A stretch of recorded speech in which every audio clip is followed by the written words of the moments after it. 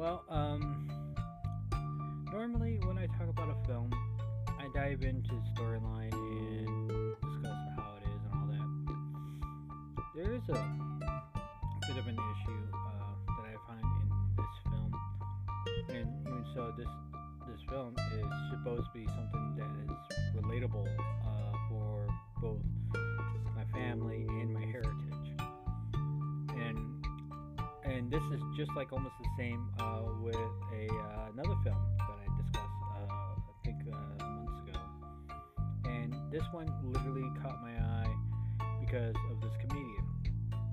The film I'm talking about here is Easter Sunday, starring Jo Koy and GBO Young, Tia Carrera, uh, and Tiffany Haddish, Lou Diamond Phillips in this film. And the aim of the feature is that Joe coming back, doing like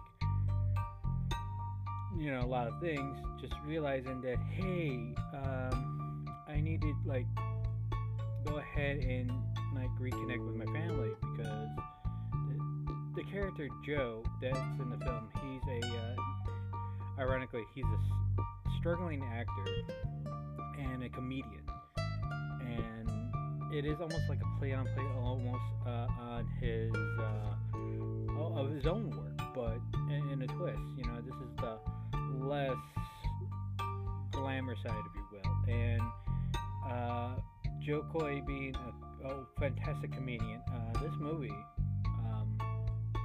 this movie actually literally stopped me because how he literally depicts how a family, if you will, happened to do all this, happened to do all that, and it literally kind of stumped me because this is how typically, normally, a Filipino family would be. So a bit of personal background for me: I am Filipino. I am actually half Filipino and half Mexican. So in a strange twist, I don't know if I said this in the previous podcast of my heritage, that I'm a both sides, both a haha and a hilarious in a way, because one is, and I know I'm gonna be racial on this one is a beaner and one is brown. Just saying. But for this feature, typically when you go to a family event, you literally celebrating like this huge celebration, this huge party. And to be honest, it's something that got me stumped because this movie, not only that this is about a struggling person who's trying to reconnect with his kid, but at the same time, like, trying to, learn the steps of, hey, I should really try to show my kid how I was brought up and, see how far it goes. So, of course, Joe and Junior, to the character, are trying to do their best to, keep on being in each other's lives, but it's very difficult because of his ex-wife. So of course, when he is told that he needs to spend time with his kid, he goes to take his kid to his family for Easter Sunday celebration. So of course, we meet, Joe's mom, her sister Regina. Regina is played by Tia Carrera, and he's like trying to tell his family that I'm struggling, and his family's like, no, you're not struggling, you're fine, you're doing good. And of course, there's a bunch of more family comes in, and this is like one big celebration. So of course they go over to church, whereas Joe find out that the investment that he gave to his cousin Eugene, he did it all over for a taco truck. And as assumingly that Eugene thought it was going to make more money out of it. It really didn't. And by doing so, it's like totally different, something awkward with this. And of course, as family goes, you're pretty much seeing, families bickers, families doing this, doing that. But at the same time, Eugene accidentally borrowed money from a gangster that was in there, and by doing so, he owes the gangster lots and lots of money. So of course, doing so, he inadvertently tried to get rid of what it believes to be the boxing gloves from Manny Pacquiao during their fight with Oscar De La Hoya.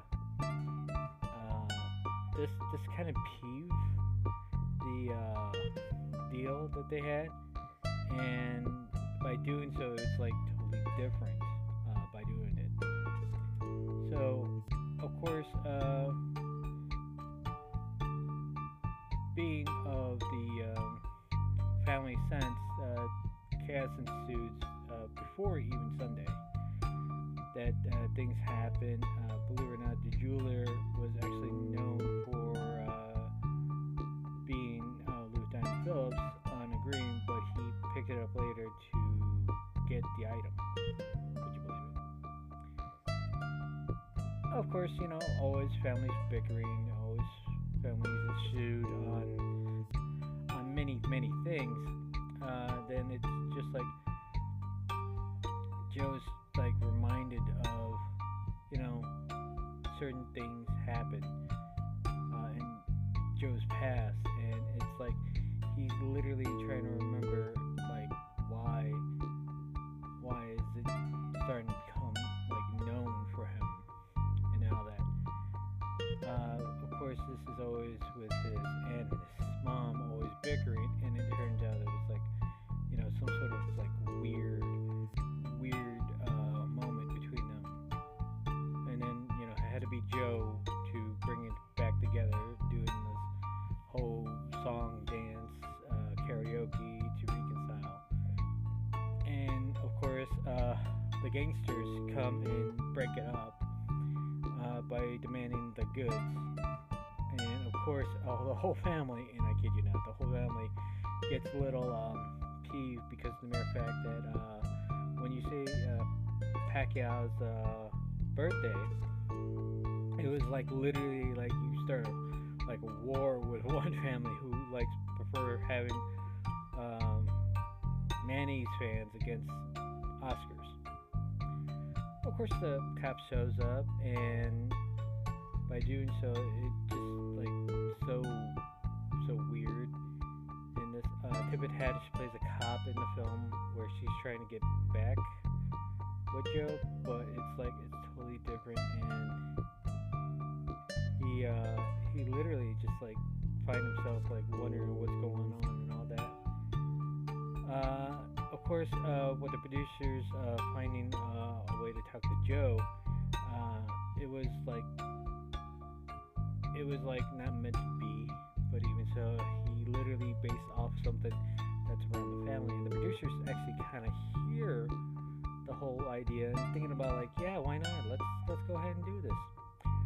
So months later, we'll have Joe doing a sitcom with Lou Diamond Phillips, ironically, and the whole family is part of the whole set and literally causing mayhem at the end of the movie. Now, the reason why this thing stumped me is because, struggling actor with a problem in Hollywood.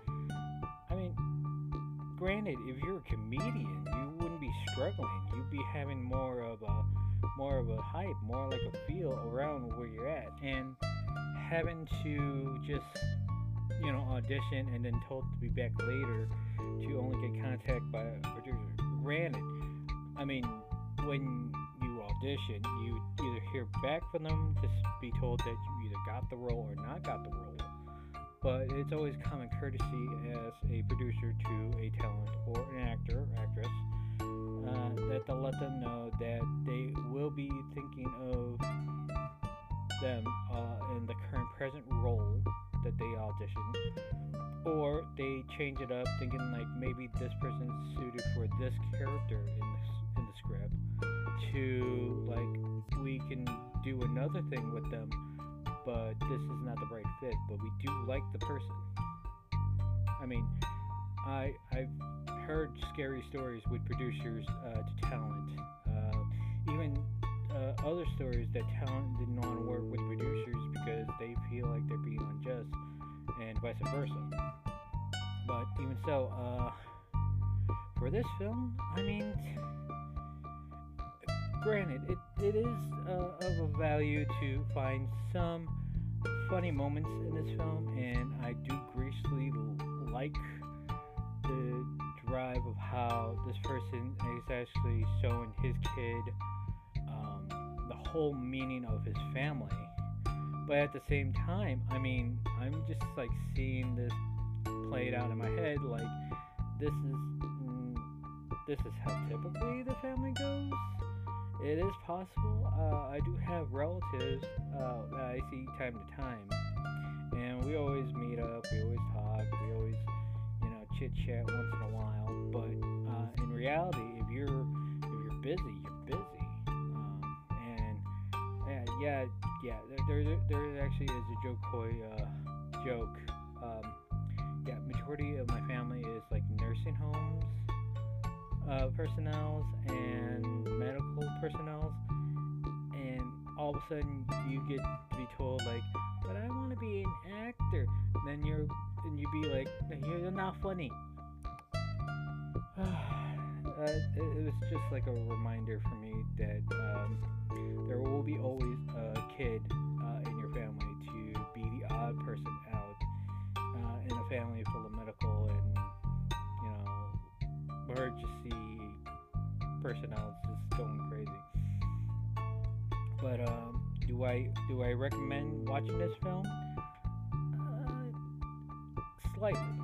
I actually would recommend this when it's on digital or DVD or Blu-ray release, because of 2 to 3 reasons.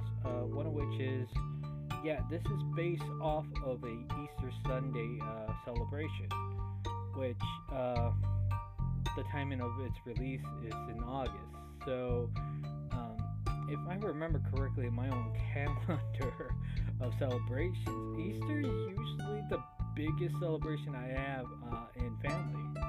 So, of course, it is definitely a good time to release it now to watch it later at Easter Sunday.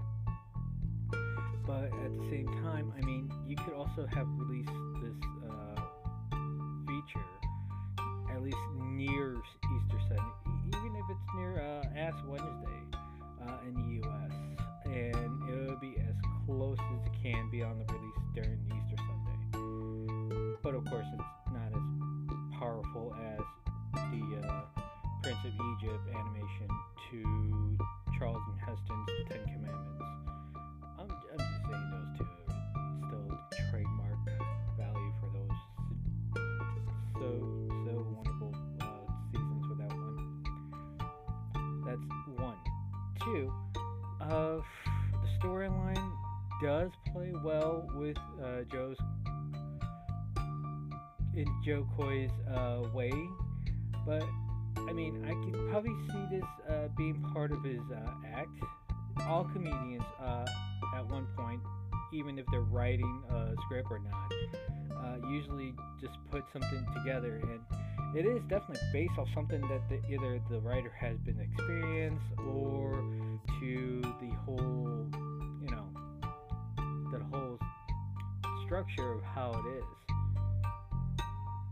And of course, this is screenplayed and written by Ken Chang, which I believe it's Joy's buddy, who's like piecing together how this works. But at the same time, I mean, it's a wonderful direction right there just to get going with this. So yeah, that's my piece for Easter Sunday. I do greatly appreciate you listening to this. Once again, I would wait until it's released in digital because theaters right now it is good, but I'm seeing a whole not too bad, but its opening release was really bad because here's the thing: when it's released, it was only $6.7 million domestic in the U.S. But the budget that it was made for was 17 million. So the return of investment is at least near half to at least a third of the production that's been bought back on release. And this is like definitely on a production play on this one, but once again, I would wait until it's released for you to watch this because even I had to watch it twice just to get an idea of this, and it is still a good film. It's just one of those wonderful guilty pleasure films that you can watch over and over again, you know. And that being said, thank you very, very much to listen to this. You're a great audience for listening. More episodes are still on the way. They're just being sporadic right now because of scheduling and what's going to be coming up in the next few weeks. But I'm trying my best to get a hold of the best films that I've seen so far. Even if the film's just not that best, it's still like to be talked about. So, once again, I thank you very much. Greatly appreciate it. Be good out there. Be safe. And as always, see you next time.